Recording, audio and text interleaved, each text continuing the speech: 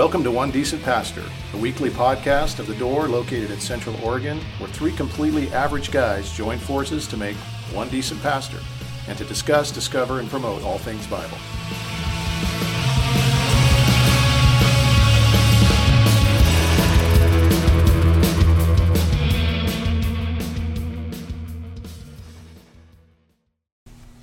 We're on. All right, cool. Hey, good morning. Good morning. Hey. Welcome again. We got a new face here today. We'll talk about him in a minute. We'll talk about it. We'll get to him in a minute. We'll get to him in a minute. You and I get to go to a play tonight. We do.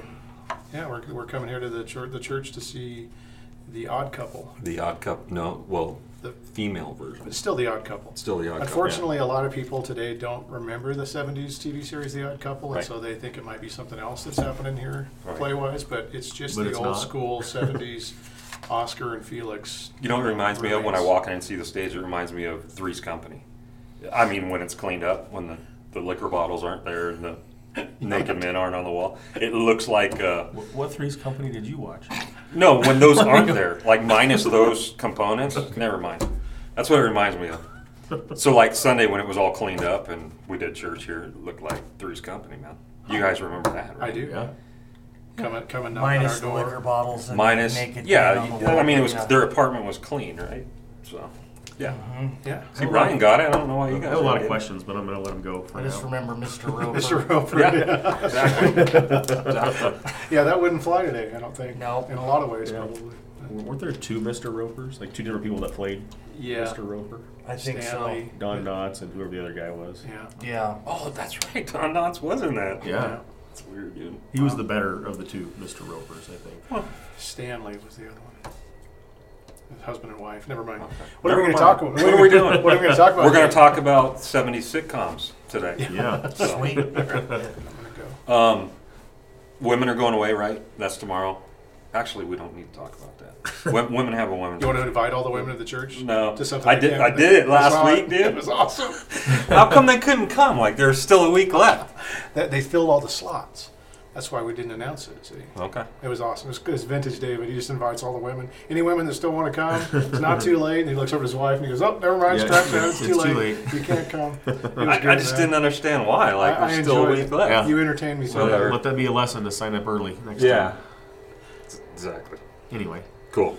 We're going to talk. Actually, we got Mr. Ryan Couch here. He's a buddy of ours. Been a friend for a long time. He's been here. Actually, if you've been part of the Door for a while, you probably maybe have been here to see him preach a couple times over the last few years. But anyway, I know you guys. Your relationship goes way back, right? Right. In fact, did we Yeah. meet you through Chad? Yeah. That's how it worked out. Yeah, Okay. that's how we got connected. Okay. There you go. And you guys were at a Calvary Chapel together in Yeah. Prineville. Prineville. That's right. Okay.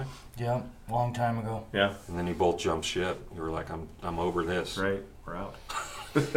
And you ended up in Colorado. I did. Tell us a little bit about just yourself, because you're a church planner, Yeah. pastor. Yeah. I'm not very good at talking about myself. Yes, you are. I am. No, I'm just kidding. So, yeah, I planted churches in the past. Have some seminary education, and business owner, husband, dad. Nice. That's it. Short and sweet to the point. You That's can it. plug your business if you want to. That's okay here. Uh, in case people want to know. Actually, yeah. Tell 'em Yeah, what I you own a want. local produce business called the Vegetable Man. Boom. Ching ching. So, Yeah. seasonal, we do produce in the summer, Christmas trees in the Christmas season. And it's hopping. Like it's a pretty successful stand, I Yeah, would say. yeah, it's very busy. Yeah, it's awesome, man. Yeah. Very cool. So you're not currently pastoring or planting a church, but you've been more the last couple of years with your education. Yep, Cool. yep. For what intents and purposes, man? We keep trying to ask him what are you doing with all this? So Yeah, I don't know. People ask me that. I don't know that I have a great answer. It was just something I wanted to do. sure. And, you know, I've enjoyed it, and it's been good experience. Cool. So Right on. we'll see what the future holds with it. And would you consider yourself a Lutheran, Ryan? Yeah, you know, I've actually never officially been a member of a Lutheran church. Yeah.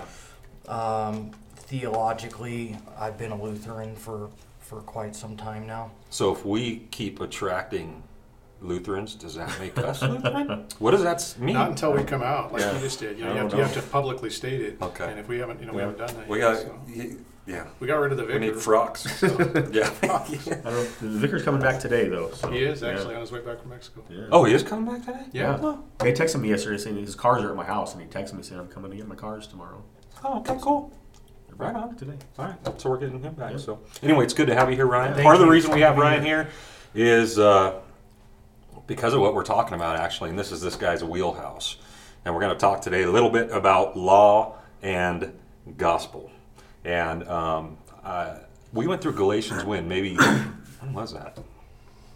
It was you A guys. couple years ago. Oh, you guys didn't go Yeah, that through was you and Galatians? me. That was just I think, us. I think when we first When we started first planted Lapine, so it's maybe been a like 2 couple years. It was right 2.5 pre-COVID, years. maybe. I got left out. We went through Galatians, and it was basically to deal with this subject Right. and to make a distinction because it's helpful for there to be a distinction. So we're gonna have a conversation about that today. I'm gonna start by just reading a small bit of Galatians before we jump into this. Let's go with verse 6 of chapter 1. Paul says, "I'm astonished that you're so quickly deserting him who called you in the grace of Christ and are turning to a different gospel. Not that there is another one, but that there are some who trouble you and want to distort the gospel of Christ. But even if we or an angel from heaven should preach to you a gospel contrary to the one we preach to you, let him be accursed.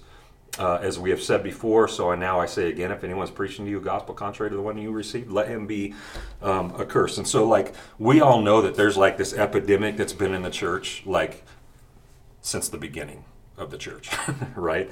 It's not new. It's something that's old. It's not the word faith gospel. It's not the prosperity gospel. And yet, like those, it's not the gospel at all. And yet it masquerades as the gospel. And it still plagues like way too many pulpits and way too many churches to this day. What is this gospel, this false gospel? I would say it's a gospel of works. Is that what we're going for? Perfect. Perfect. Yeah. All right. And it can be called lots of things, right? So like we call it, I think, moralism is what it can be called, or works, or do-goodism is one of my favorites. That's just fun to say. Rolls off the tongue. Do-goodism. But basically, it's basically a law-based gospel. I would say the reason it's so prevalent, maybe you're going to ask this, is it makes sense to us. It's what our flesh wants. It's what makes sense to us. It's like if I want to please God, then I've got steps that I've got to go through, hoops I've got to jump through. And being raised Catholic, that was my normal mindset. Like, if I want God to be happy with me, I have to produce all this stuff if I have any chance of that happening, and hope that at the end of all of that, He's happy enough to accept me. And so that was kind of that's I think what makes sense to us. For sure, and I am going to ask that for sure. But it's basically the basis of every other relationship that we have too. Like, Right. there's always kind of an earning or a There's a keeping. transaction. There's Transactional nature. exactly. There's something that needs to be done to get a certain response or Right. an acceptance or whatever we want to call it. So we'll definitely get to why it's so appealing to us for sure. First off, what is the law? Why was it given? And have fun. Go crazy. Yeah. What was the law? Why was it given? I mean, one reason the law, I think, was given was just to show us our failings, our shortcomings, that we can't measure up to God's standard. So it's a schoolmaster. Schoolmaster. Out of all the verses, that's the one verse that I wrote down. Was like, That's as good what as is Galatians 3? Yeah. Yeah. Ryan, do you want to add to that? You can do the second. I'll do the third one. Okay. Well, I think the simple definition is that the law is a command. Whenever we see something that's telling us what to do, then we're hearing the law. Romans 3:20 talks about how the law basically magnifies our sin. Right. So that's really the purpose of the law. It shows us our sin. James makes it pretty clear that it doesn't really do much to help us overcome it. Right. Certainly can't forgive it. And then does it help us to actually overcome it? That might be the rub, Right. Sure. right? Right. And what maybe leads to a lot of the sort of do-goodism, moralism is, what does the Christian life look like, right? Because, like I like to say, I mean, probably talk to most pastors of any denomination that's not completely off the rails, and you knock on their door on a Tuesday afternoon and ask them how is one saved, you're probably going to get fairly similar answers. We might push them on some things. Sure. But most Christian pastors are probably going to be able to tell someone how to come to know Christ. Sure. Right? But then it can sort of quickly go off the rails in terms of what does the Christian life look like, or how does the law and the gospel work itself out Right. in the life of a Christian. Right. Right. So the law was given to, and when we say law, what does that include, or what are we talking about? Are we talking about 10 Commandments, or are we talking about Yeah, the gazillion that followed? I or- think you can talk Yes. about the ceremonial law, the civil law, Yeah. the Mosaic law, but there's always been commands by God to His people. Sure. Yeah. that have always existed. So Sure. you could even just boil it down to that if you wanted to. Yeah. There's also another sense that we didn't talk about, and that's the idea that it restrains evil. Yes. That God has put the law in place. And we are thankful for that. It does restrain. You talked about that actually in your sermon Right. on Sunday, but it's a restrainer. Yeah. Which men need that. Right. We do need it. Restraint's a good thing for It us. lets us play in the sandbox together. Yeah. Like Right. without completely I was going to say murdering not kill other. each other. Yeah. Yeah, not kill each other. So Yeah. I think it was Galatians 3, I think 23, which says, "Before faith came, we were held captive under the law, imprisoned until the coming of faith could be revealed." So then the law was our guardian or schoolmaster until Christ came, in order that we might be justified by faith. And then he goes on to, now that faith has come. But that guardian or schoolmaster idea is everything you guys are talking about. It was there to show us what sin looks like. Yeah, Right. Because we're staring at perfection, right. which makes, reveals our deficit. But it's also there to keep us from maybe being as bad as we could be, Yeah. just in the sense of that we do have some kind of a baseline of righteousness, and Right. something that we can try to reach for, even though we can't Give attain us it. give us some bumpers on the bowling lane. There you go, bumpers To- on the to on the bowling lane. keep us from going into the ditch. Yeah, Exactly. there's like a political or horizontal use of the law. Mm-hmm. It's like what you're talking about. Or civil use or whatever. A civil Yeah. use, yeah. And it, restrains evil, keeps Mm-hmm. anarchy at bay, right? And it does a good job of it. I mean, by and large, even in maybe a culture that we think is a little bit, going sideways, we still don't have, people being gunned down in the streets, too often, or, crime is still something that we would say is not typical, Sure. right? We don't see it in our Sure. everyday life. Right. And part of that's because we live in this wonderful area. Right. But That's it seems to be ramping up. Lawlessness does seem to be kind of. Sure. Right. Go about 170 miles north if you're in. That's a That- different story. Yeah, that's true. Yeah. But Even as I was saying that, I'm trying, you know what I mean. You're right Yeah. though. Like if it wasn't there, like we could imagine, like how exponentially worse it would be. well, and we've right. this even plays into that because the places where we've seen lawlessness increase, you've kind of seen this movement to defund police and to get rid of some of this stuff, and Sure. that this is a problem. And now that they've removed some of that, you're starting to see what it actually gained us. Sure. Right. And so we need that. Sure. I've always needed it in my life, and that's what parents do when you're a kid. They give you some boundaries, and if we don't have that all the way up, thank God that He's placed those things in our lives. Yeah. Right. And the law, of course, that we're given, we're correlating. I mean, we're talking civilly, but like if we were to bring that over a little farther, the Bible really uses it that way also spiritually. So it actually does help us share the earth together without being as bad as we could be. But really, what we're talking about is a spiritual deficit.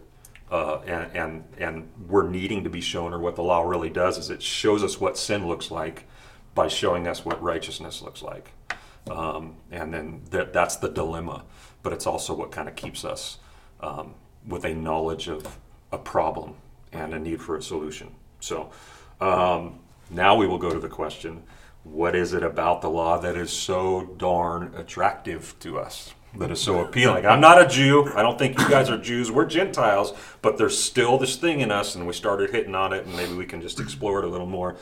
There's this thing in us that gets rewarded, that feels rewarded, that feels gratified. Maybe I'm answering it myself, by doing something that earns us something. So, well, I think we can quantify the law. So we can say, here's the law, here's, like, I did this, and I've done that, and I've obeyed that, Right. I've stayed true to that, Right. and we can pat ourselves on the back saying, I've done a good job, or at least I've done better than you, maybe. So we can kind of quantify it Why'd you point in to some David? sense. Not you personally, but I know you know, why. I'm better than the next guy. You know? Two hands, right? If I was trying to compare myself at this table, I'd point to myself too. Yeah. Yeah, the law leaves us in control, Yeah. right? Yeah. And I mean, as much as we are still sinners, we're still addicted to the law, and we need the law because the law does show us our sin.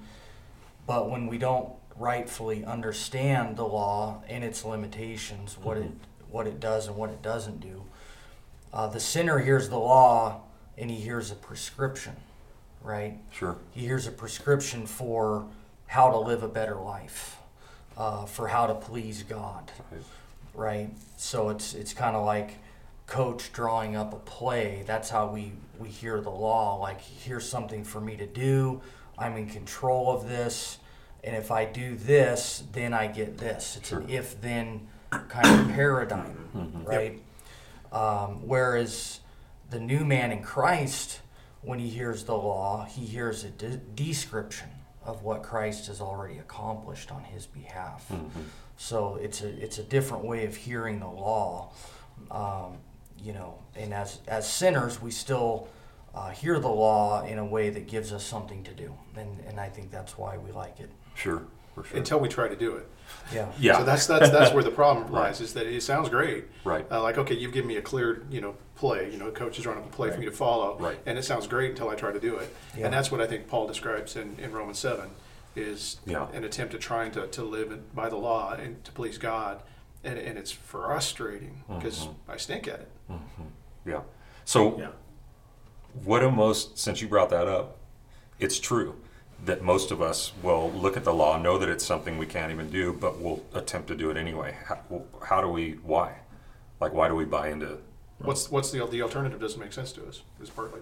What makes us think that we're actually breaking any ground or like doing any good by doing it? Why do we keep returning Because to we can it? look at someone, probably do it better than somebody else. Right, I'm going to right. go back to that. Like, I could probably find somebody to look at and say, Right. okay, I'm doing it better, than another person. Sure. To make me feel good about myself. Or we generalize or grade on a curve. I'm thinking of myself and my attempts to go back there and do it is like, I succeeded at pulling this off more than I failed at it. So, God's going to be good on that. And of course, it's all self-focused Right. at the end of the What's day. that? You'd probably know this, that country song that not as good as I once was, but Oh, yeah. not as bad as I'll ever be, or Right. something like that. Like, we kind of look at that. And Sure. Like, Yeah. I'm better than I used to be. Like, I've made some progress. There you go. Exactly. I still I'm not who I should be, but I'm not who I used to be, kind of a thing. Yeah. Yeah. Okay. So there's some measurable progress. There you go. Right. Which is the quantifying that, Right. Right. yeah, that we're talking about.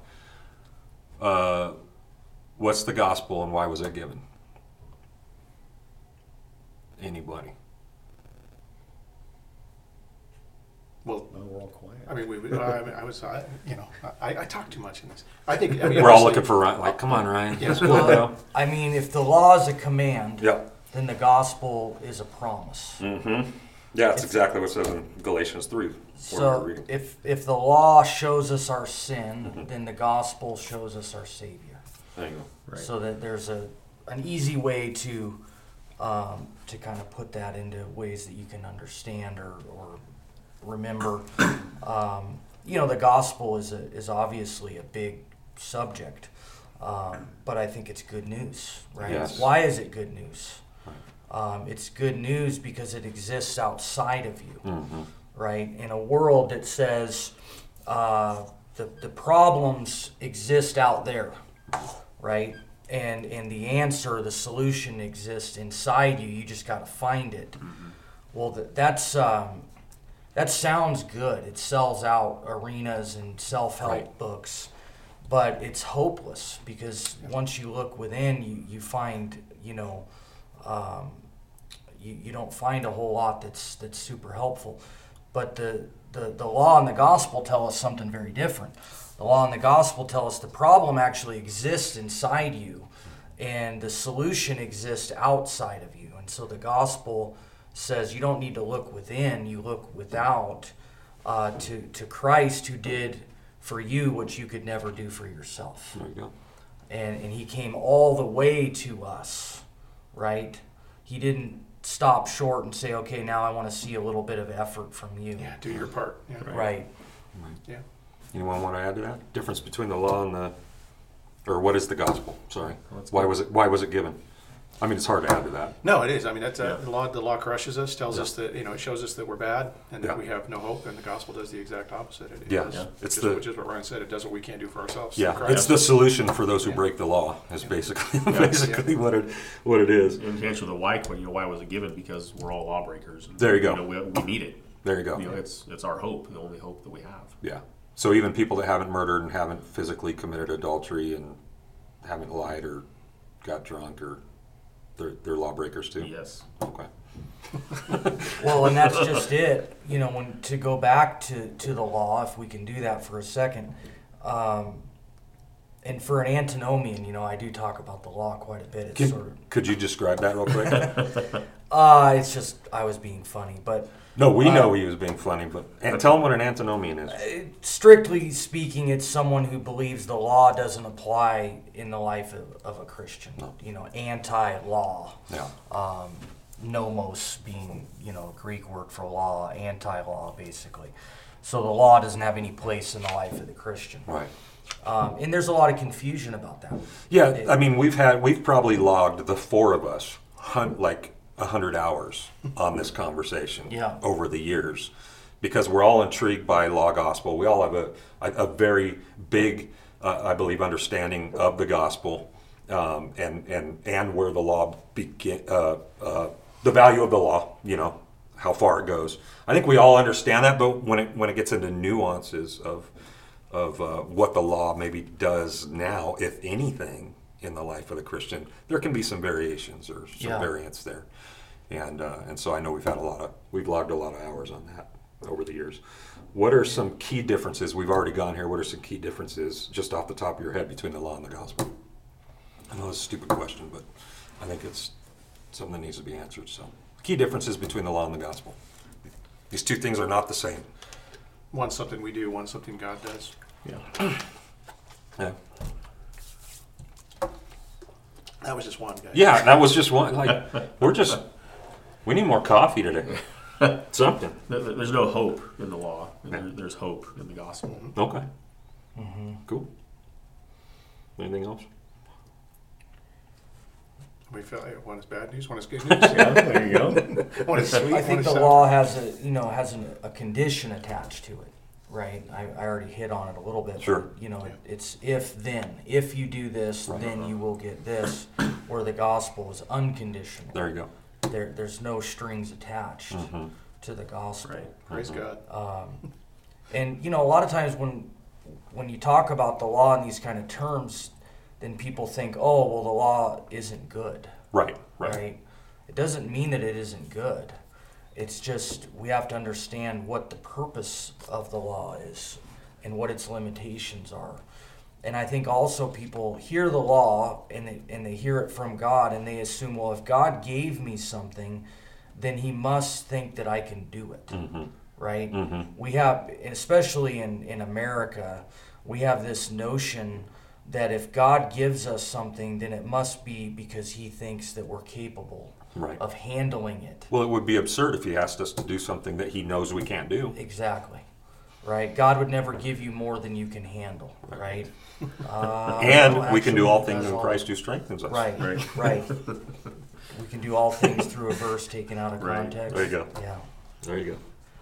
Well, somebody brought it up earlier, but just the if then, kind of mentality. Like everything in our life is based on that accept our relationship with God.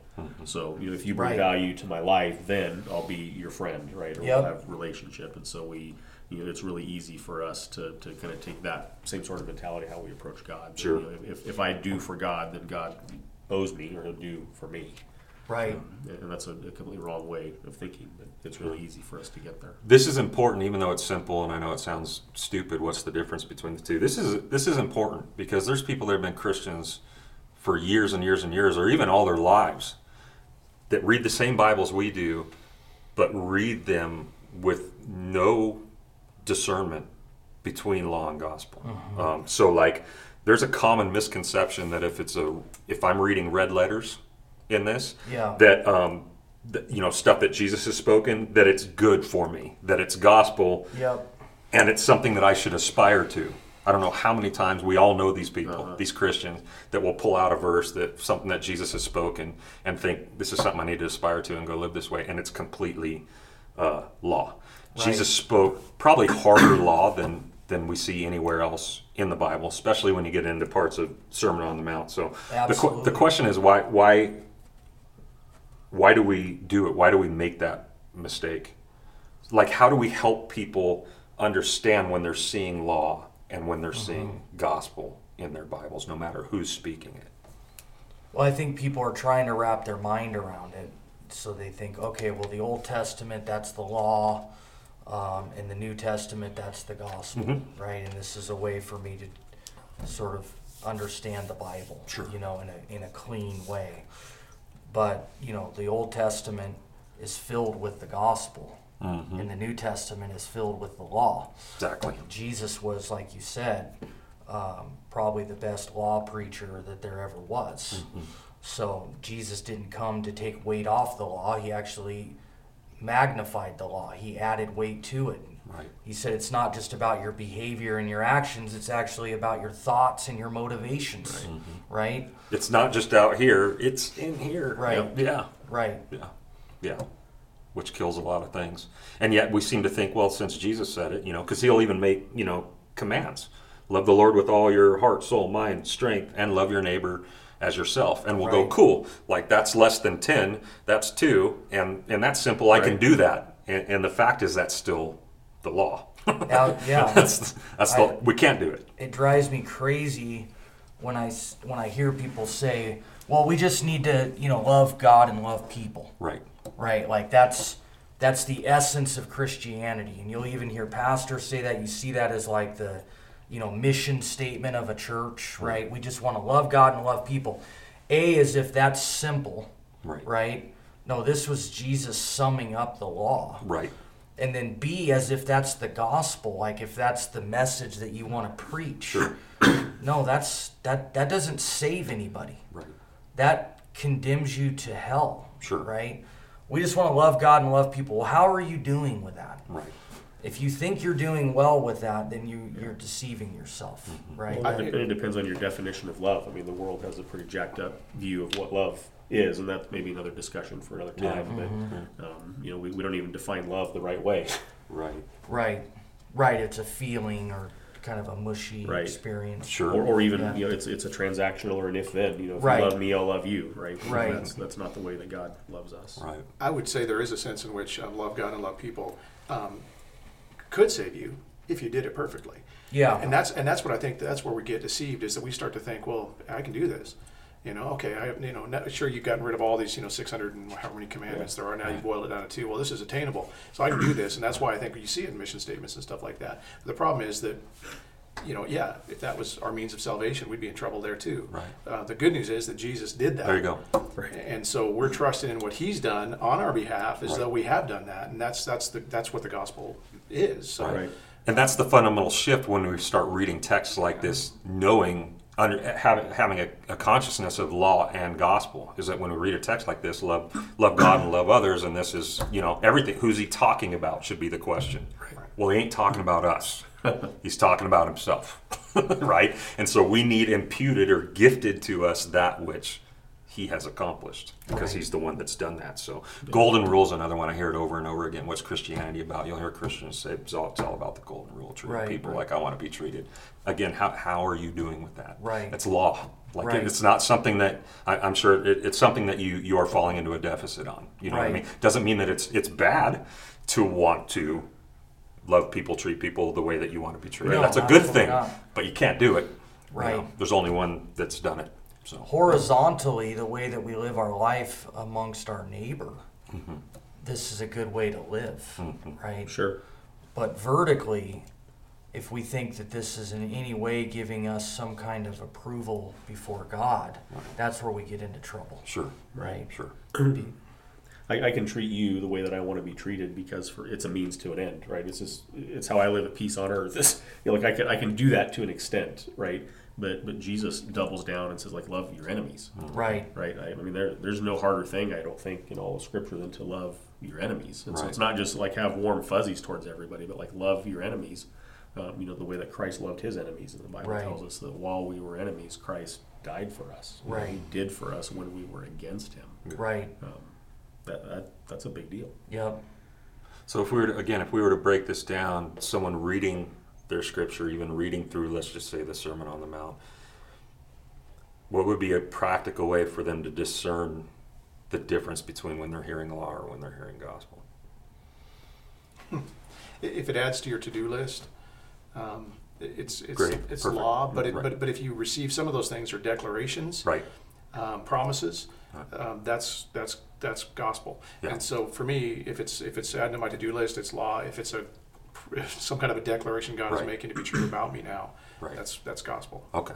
That would No, that's helpful, and that's actually Yeah. what I'm looking for, because Yeah. I think that people aren't taught this. People aren't taught a Christ-centered hermeneutic when they read their scriptures, which is part of what we try to do here. But there's so many people that have no idea, that have been reading their Bible for so long, that they can be looking at these verses all as gospel, just because Jesus said them. So Yeah. I need to do them, and this is what's going to make God happy with me. And it's like they don't understand that. No, He's happy with you because you had nothing to do with with making you righteous. You know what I mean? He goes on. He'll make other statements like, "Come to me, all you who are weary and weighed down, and I will give you rest." Would you look at that and go, "That's law or gospel?" And why? I mean, to me, that's gospel, because it's telling me to go outside. It's telling me to go somewhere to receive something I need, rather than to reach deeper, Right. to try to find it. And it's right? a declaration, not a to-do. Yeah, exactly. So Yeah. let's trip this out a little bit, just slightly here, because we are getting into areas where you talked about the the vertical and the horizontal and the vertical. Horses run this way. So that's horizontal. Is that how you were taught it? Oh, I've never heard that. Yeah, So a lot of times, it's helping you out. let's see, how It's do way we? easier to thinking of the horizon for horizontal. Yeah. Yeah. Those are both good. I'll have to remember those. There is a sense where we don't want to just look at. We don't want to look at the declarations of God and who He is, His holiness, His righteousness, and go, "Well, that's bad," because it's not bad. We're bad, which is what makes that a challenge. So we are encouraged as Christians, as people who have Christ dwelling in us, to chase after what's good and to walk in what's good, not for approval or acceptance, but because we have been approved and accepted. So we can start talking about, instead of vertical, horizontal, we've mentioned imperatives and indicatives, right? So where do those come in? What's an imperative or an indicative in Scripture, and how do we reconcile those things in light of a law gospel understanding or framework? An indicative tells you who you are, and an imperative tells you what to do. Yeah. And so I think, generally speaking, we try to get those in the opposite order. Mm-hmm. So that's what you'll find in places that are teaching law or moralisms, like do all these things, Mm-hmm. and then you will attain to this, to pleasing God or to becoming a Christian. And Christianity is the only religion, in my opinion, that says this is who God has made you. Therefore, now this is now what I want you to do. But that has to happen first, Right. So that's how I would.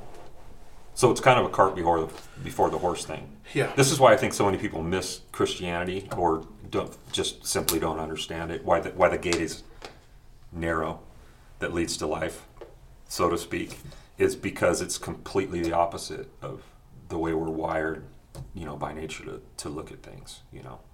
which is what we've been talking about all morning. But yeah, I mean, I now desire to truly love others as Christ has loved me, because Christ has loved me, rather than if I do this, he will love me, right? So that's kind of the difference. And this is what we see mostly in a lot of epistles to the church in our Bibles. Actually, my passage on Sunday, I already taught it last week, I'm teaching it this week, but it's he states who we are in Christ, what God has done, chosen before him in the foundation, sanctified by the Holy Spirit, all these things, and he says, therefore, brothers, stand firm and hold on to the things that you've been taught. Right. So you always have to look for the indicative, I think, first. This is the reality of what God has called. He has declared me to be righteous. He has declared me to be holy in his Son. Right. And because of that, these things, are things that I can do now. Don't have to, right. But I like to, I get to, and hopefully want to, because he's in me, and that's the difference. Before I didn't want to please him. I wanted to please myself, but that's changed. Sure. And it's a result of him, not a result of me. But right. But that's where we get into third use stuff, I think. Right. Which I don't know if we're going to talk about or not, but. Well, I wasn't even going to call it law. I was just calling it indicatives and imperatives. Okay. Okay. It's just to keep us, you know what I mean? Okay. So, but we do see that everywhere, right? We see the order right in scriptures. We see gospel being established, and then what's able to flow out of gospel, right? Instead of the other way around. Romans is the perfect example for me. The whole book, the first 11 chapters, he establishes Christ for us. Nothing on our own, him. And then we get to 12, and it's like, I appeal to you, therefore, as a result of the gospel being established, the work of Christ, by the mercies of God, present your bodies a living sacrifice, holy and acceptable, da-da-da-da. And so you kind of see this, one before the other. But I think it's important that people, at least acknowledge an imperative and indicative reality in our scriptures, because otherwise there's a lot of confusion that can happen when people read their scriptures, right? So that's where I think a lot of the mix-up comes from. I'm kind of thinking back just to the example of enemy love, that, apart from the gospel, like who would love their enemy, right? Your enemy's your enemy because they've wronged you, in some way. It's only because of belief in the gospel and faith in Christ that we have any motivation to love our enemy at all. And that's like, you got to get the order of that right, right? The indicative is rooted, or the imperative is rooted in the indicative. It's just a supernatural work of God that we can even do something like that. Sure. Absolutely. Do you want to add to that at all, right? I don't think that if you change the name of the law, it's still the law, right? And so I don't know that for me that I found that to be terribly helpful. Sure. But I come back to and I know we may have some difference of opinion here, and that's okay. Yes, that's what this table's for. Right. But I come back to the nature of a Christian, right? And I think the Bible makes it very clear that the Christian is a dual-natured soul. Paul talks about this battle that's being waged, right? Call it a civil war between the old man who is call it the flesh, right? Our sin nature, it's who we are, and our new man in Christ. Mm-hmm. And so the sinner and the saint, the law and the gospel work with these two natures. And so the law preaches to the old man and shows him his sin and who he is apart from Christ. The gospel preaches to the new man. And so the old man, when he hears the law, again, he hears a prescription for how he can do this. But it leads to death. The law always accuses. I don't think the law ever ceases to do that. Right. But we have to maintain that. I think good theology is about distinctions. And you can look at that throughout basically all Christian doctrine. There's distinctions being made. And so the distinction between the law and the gospel really has to do with the distinction between the sinner and the saint. And then the distinction between the two kingdoms. Chad alluded to it, this world, this horizontal world, it's run by the law. That's what we're used to. Everything that we deal with in life is an if-then paradigm. Sure. Everywhere we turn. And that's why it's so important as the church, whatever iteration that is, as Christians one to another, that we are being faithful to proclaim the gospel, because they're not the person that we're talking to or preaching to is not going to hear it anywhere else. They're not going to hear it on the radio. They're not going to hear it on television.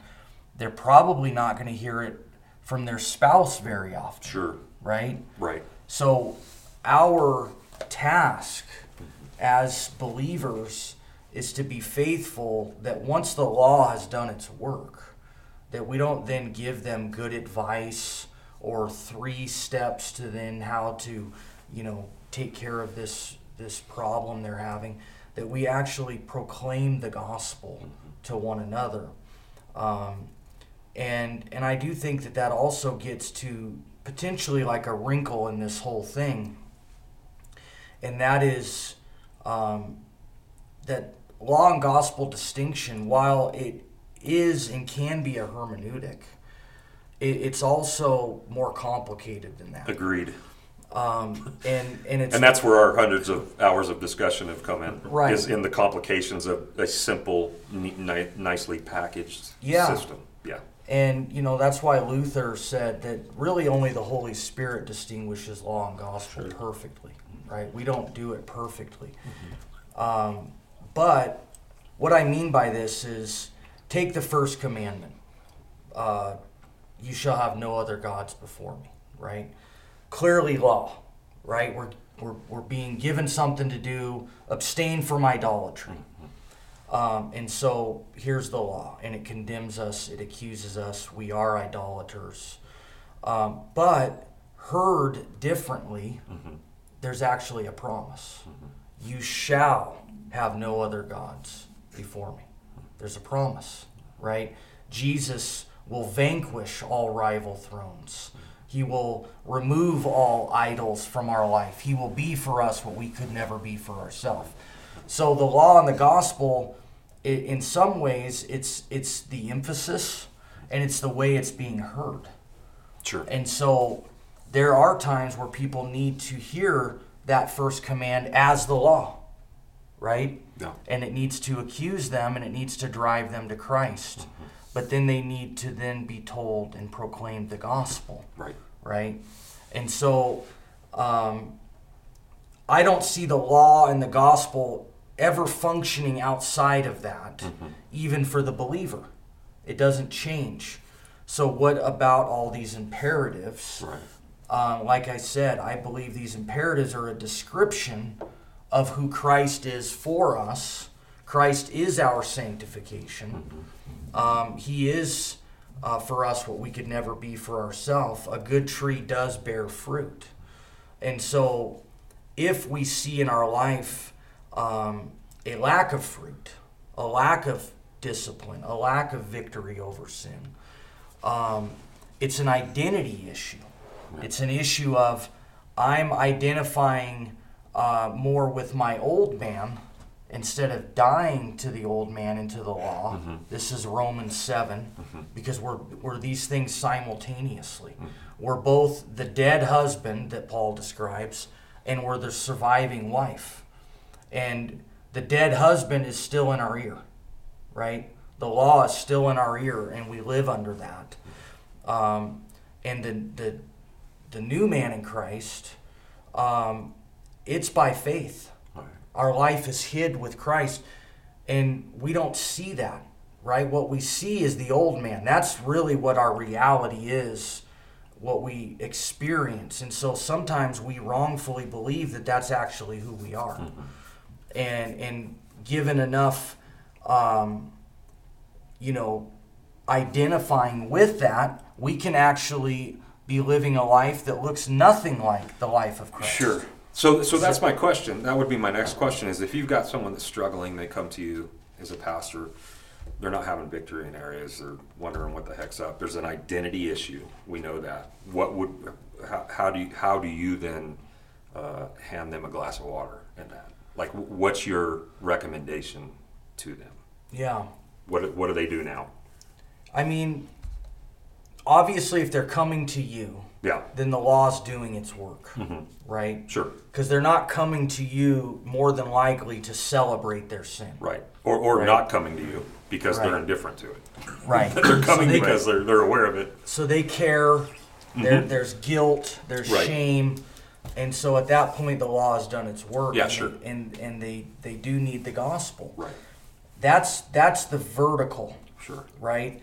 I would never want to give them the impression that, hey, if you could just overcome this thing, Right. then everything between you and God would be okay. Oh, for sure. Right? Yeah. Now it leads to, okay, there's a horizontal issue here, right? This sin is impacting their life, potentially their relationships, maybe with their wife, with their kids, with coworkers. So perhaps they need some actual professional help, if it's a substance abuse issue or some kind of addiction. Would right? that be saying that the gospel isn't enough if they go get professional? Well, the gospel's enough vertically. Yeah, sure. For But sure. is the gospel enough to solve their problems horizontally? I don't know that that's a fair way to describe it, right? Because then it puts it on them. Like, hey, if you just believe the gospel enough, Right. Yep. then you'd be okay. You wouldn't be doing these drugs, or you wouldn't be looking at porn, Right. or whatever, Right. right? So that puts it all back on them. Now they walk away with all this guilt. Like, oh, you know what? I don't believe Jesus. This is all me here. And if I just believed more, that's almost like word of faith kind of stuff. Yeah, sure. Right. So the vertical, it is enough, right? You mean but ultimately? ultimately, It is yeah. enough ultimately. Because, I mean, the sin that they're struggling with doesn't in any way make God love them less than he already does. Right. And if they overcame the sin, he doesn't love them more. Sure. Although we don't always think that. Right. We probably most of the time don't think that. We think the opposite of that. Right. God's mad at me because of what I've done. Right. So they need that. They need to hear the gospel. But then it comes to, well, I still have this struggle. I still have this issue. I still don't see the fruit in my life. So how does that come about? Well, Jesus said that a good tree will bear good fruit. Right. And so let's first of all get you understanding who you are in Christ, right? But then there's some deep-seated, perhaps psychological patterns in their life. Maybe they do need help, right? I don't know. I'm just saying that sometimes pastors think that it's their job to fix everybody, right? Sure. And what is the role of a pastor? I think the primary role of the pastor is to proclaim the forgiveness of sins. Sure. And not necessarily to fix everybody's problems. Sure. There might be other people who are actually better at that from a horizontal standpoint. Gosh, that's a whole nother subject. As you were talking about that, I started thinking about all these other questions. It's like, no, that's a whole nother subject. So, did you guys want to speak to that real quick, or you go with that? Thank you for all that, by the way, Ryan. I mean, yes, but when it comes to the role of law again, I understand once it is finished, has taken place, Jesus' work on the cross, then the if-then dynamic goes away for the Christian. So there is no longer, if I do this, then vertically, God, that's gone. But there still is a practical way that we live as a new creation, filled with the Holy Spirit, that these imperatives now that are given, I don't believe are law. I believe they're an act of worship. I agree. I don't believe they're law. I believe they're walking in newness of life, and it's only possible because of the work of Christ. Right. But I wouldn't classify that as law, and I think that's one of the things we've talked about and may differ on. And so it's not a have to; it's a get to. It's an act of worship. It's whatever you want to call it. It doesn't change my standing with God. It doesn't improve my standing with God. It doesn't do anything like that. But I do believe that when Jesus, even in the Great Commission, when he said, teach them to obey all that I've commanded, there's an element of that where we do need to let people know that these things do lead horizontally to life. These will make your life better. These are important. And as an act of worship, it does seem to me that this is something that matters to God. Sure. And so to make this part of our salvation, part of the if-then dynamic, totally wrong. But I don't want to just classify all of that as law. Sure.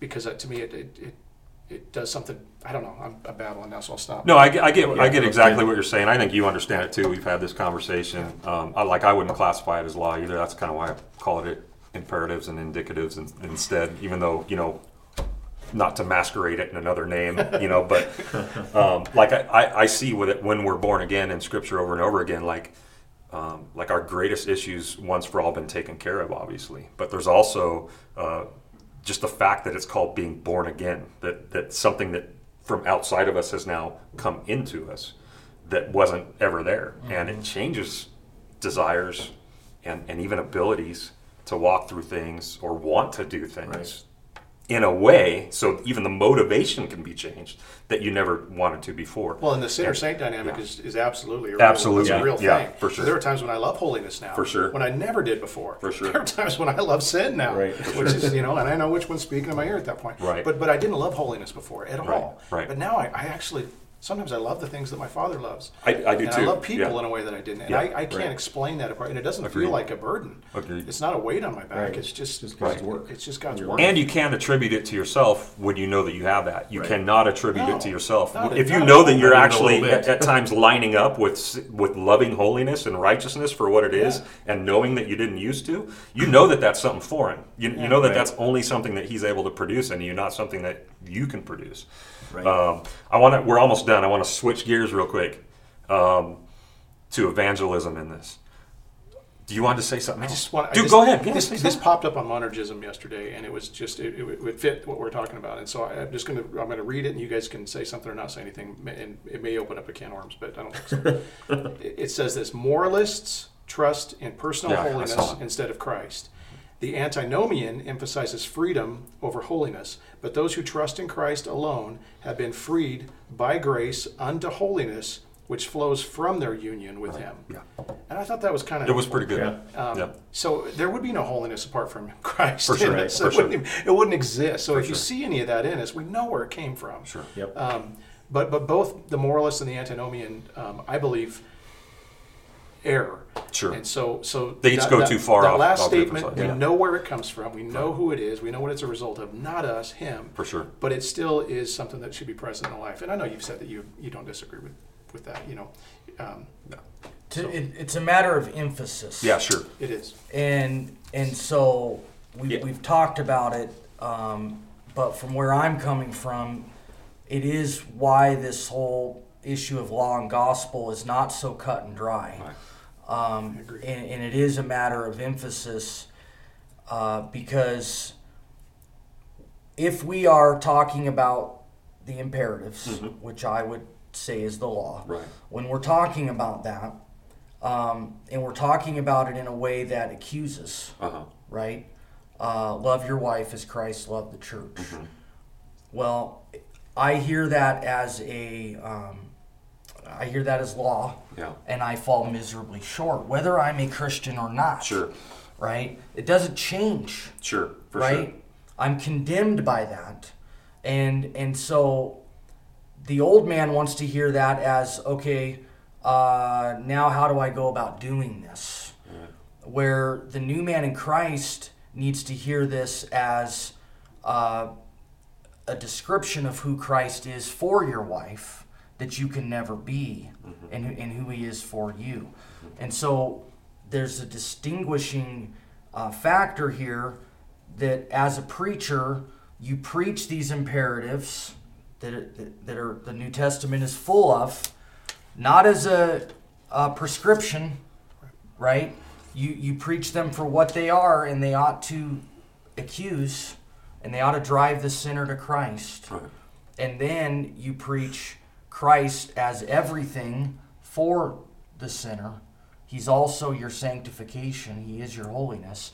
And so this is not putting them on some kind of road of progress. Sure. That with enough effort you can actually do this. Yeah. And so to me, these things are preached to the Christian and non-Christian in the same way. Yeah. But what if when you hear the love your wife, instead of it being law, it becomes a blessing? Now, so when I hear that now, it's like I'm excited about that idea. So that's where I believe the difference And is. that's so it doesn't have to be. Between the believer and the non-believer. Like, law is still law for both in ways, specifically two, whether you're a believer or a non-believer. But this is where maybe the argument is on a third use. Is that the believer once again has been born again. He's been changed. Yep. His heart, he's been given a new heart. He's been given new desires. Not that he doesn't ever struggle with the old one. And so I think that love your wife as Christ loved the church can absolutely be seen and taken and used differently for the believer than the non-believer without it being law. Well, and it can be used both. It can be used as something that, well, this Yeah. stinks for a believer, and this is awesome for. But this is where I told Ryan I wouldn't go today. So Okay, we're almost out of time Well, anyway. I didn't agree to that. Sure. No, everything you said, like I do love the clarity that you speak with on law gospel, and I do too. like I like it's valuable. Like what you're talking about, and what your understanding is something that the church, like every believer, needs to understand it. Right. The church needs to understand it better. We haven't been taught it well. It hasn't been a distinction that's been well made from our pulpits and our leaders, and it needs to be. And that's why we're talking about it today, and that's why we brought you on. So thank you. In closing, we're all familiar with Way of the Master, Ray Comfort. What do you think about the way he systematically witnesses to people with law and gospel? Is that fair? Is it good? Is it used right? This is not a trick question. It's a bit of a one-size-fits-all thing. A little bit, but I do appreciate the fact that he comes at people who think they're morally good with law to show them that they fall short of the standard of God, holiness. If holiness is he must be this holy to get on this ride, if that's the standard. Sure. And he's bringing in the law, that's what you need to bring somebody. Sure. But there are people out there that are already crushed, that already understand their depravity and their worthlessness, and they need maybe to hear about the love So of they God. don't need to take a test, a 10 Commandment test at that point, Yeah. right? So yeah, there's times when I need, the law is the absolute right thing to bring.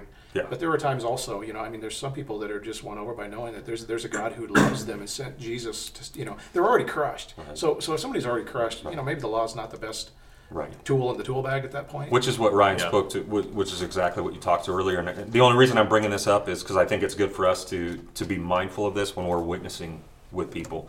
Is what is it that God has already done with them? what stage are right. they at in their let's just say conversion? Are they already do they full well know already that they're complete sinners before God? Like, are they already crushed? If they're not, if they think they're a pretty good person, which is 95% of the people that you're going to witness to when you come across, then they should probably take a test of some sort. Doesn't have to look like that, but they need to know that they fall short of the glory of God, and so it's our job to give them law at that point. But if they own it and they know that they have a rap sheet, then they absolutely need gospel. They don't need more law. They need life. So maybe rather than looking at that as good or bad, it's just not always helpful. it's not always helpful. We need to pay attention to where these people are at. Like, be sensitive to that and discerning to where God has that person that He's put. It's in front of possible us. that they do that, by the way. I've only Sure. seen the videos where he goes out and presents I the law. have seen them I have seen them where the people seem like already humbled and a bit corrupt, like they know something's wrong with them, and it's like, let's take the test anyway, and it's like, stop. Let's not take the test. I don't know if he does it all the time, but I've seen a couple where it's like, dude, gospel right now. Gospel right now. No more law. Case Ray Gospel. Comfort's tuning in. I just wanted to make sure I give you the benefit of the doubt. Yeah, you're all right, dude. We He appreciate probably it. does tune into our A podcast. lot I'm of- sure he likes it. He's a G. Cool. Evangelism, yeah. when I was growing up, the way that I was taught was basically to win an argument. Yeah, sure. Engage in an argument with people and win the argument, and you're going to argue their way to Christ. And I don't know that very few people, I'm sure, in history have ever come to Christ as a result of losing an argument or being proven how wrong they are. Right. But I think it's what a lot of us have been taught. Yeah, and that's actually a really good point to bring up. Is what we're trying to say is that the law and the gospel is used both by God to bring sinners to salvation. Right. And it's not about winning an argument, and then whoever seemed to have the best answers at the end of it won. Like, that doesn't work. It doesn't save anybody. Like, so we need to consider how law and gospel is intended by God for the people who He's saving, and then use those weapons properly. So, yeah. Anything else? Parting words. I'm having troubles this morning, man. My head's just swimming. So, anything that needs to be said? To piggyback on what you're saying, Jesus gave us the keys to the kingdom. In terms of evangelism, I think we need to just simply be very willing to deliver the goods, right?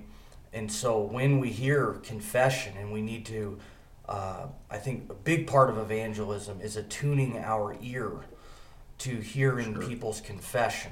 Right. And once we hear that, we know the law has already done its work. We don't have to give them a test or even really ask them a whole lot of questions.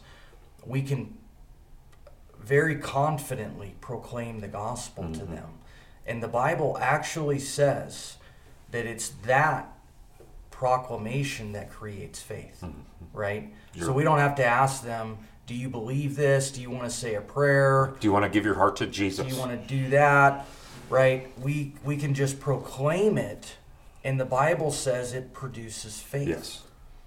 It's a beautiful thing. It is a beautiful thing. And we don't have to hold that back. We can give it away for free. And People not ask work. us What's about that? People ask us about why we don't do altar calls a lot, Yeah. and that's the answer. That's why. When you proclaim the gospel, it does its work. Right. It does it, and it's cool to know that it does. Yeah. So, That's right. Either faith occurs or it Yeah. doesn't. Yeah. Right. By the proclamation of the So gospel. just Right. keep proclaiming it week after week after week after week. And, Yep. Yeah. And we're not going to stop. Yep. That's right. Right on. Cool. Well, thanks, guys. Ryan, thank you for joining us. Yeah, Yeah, thanks man. for having me. We'll man. try to find down the road in the future a subject that is not in your wheelhouse, and then we'll have you on again. Okay. That sounds great. I look forward to it. Bring you on, Price. Out here. You bet. Thank you. Father, thank you so much for the gospel and the glorious message that it is to sinners. Lord, we just can't believe that you provided a way for us to be forgiven of our sins and to be in relationship with you. And so, Lord, thank you. Help us to proclaim that message faithfully. Help us, Lord, to understand the dynamic of these complicated things in a way that would bring glory to your name and also bring fruit to our lives. And so give us more opportunities, we pray, to proclaim salvation, the gospel, the work of Christ to the people around us who are hopeless right now. And thank you that you've given us this mission as a church, and we get to take part in what you're doing. And we pray for just more opportunities in Jesus' name. Amen. Amen. Thanks for joining us all.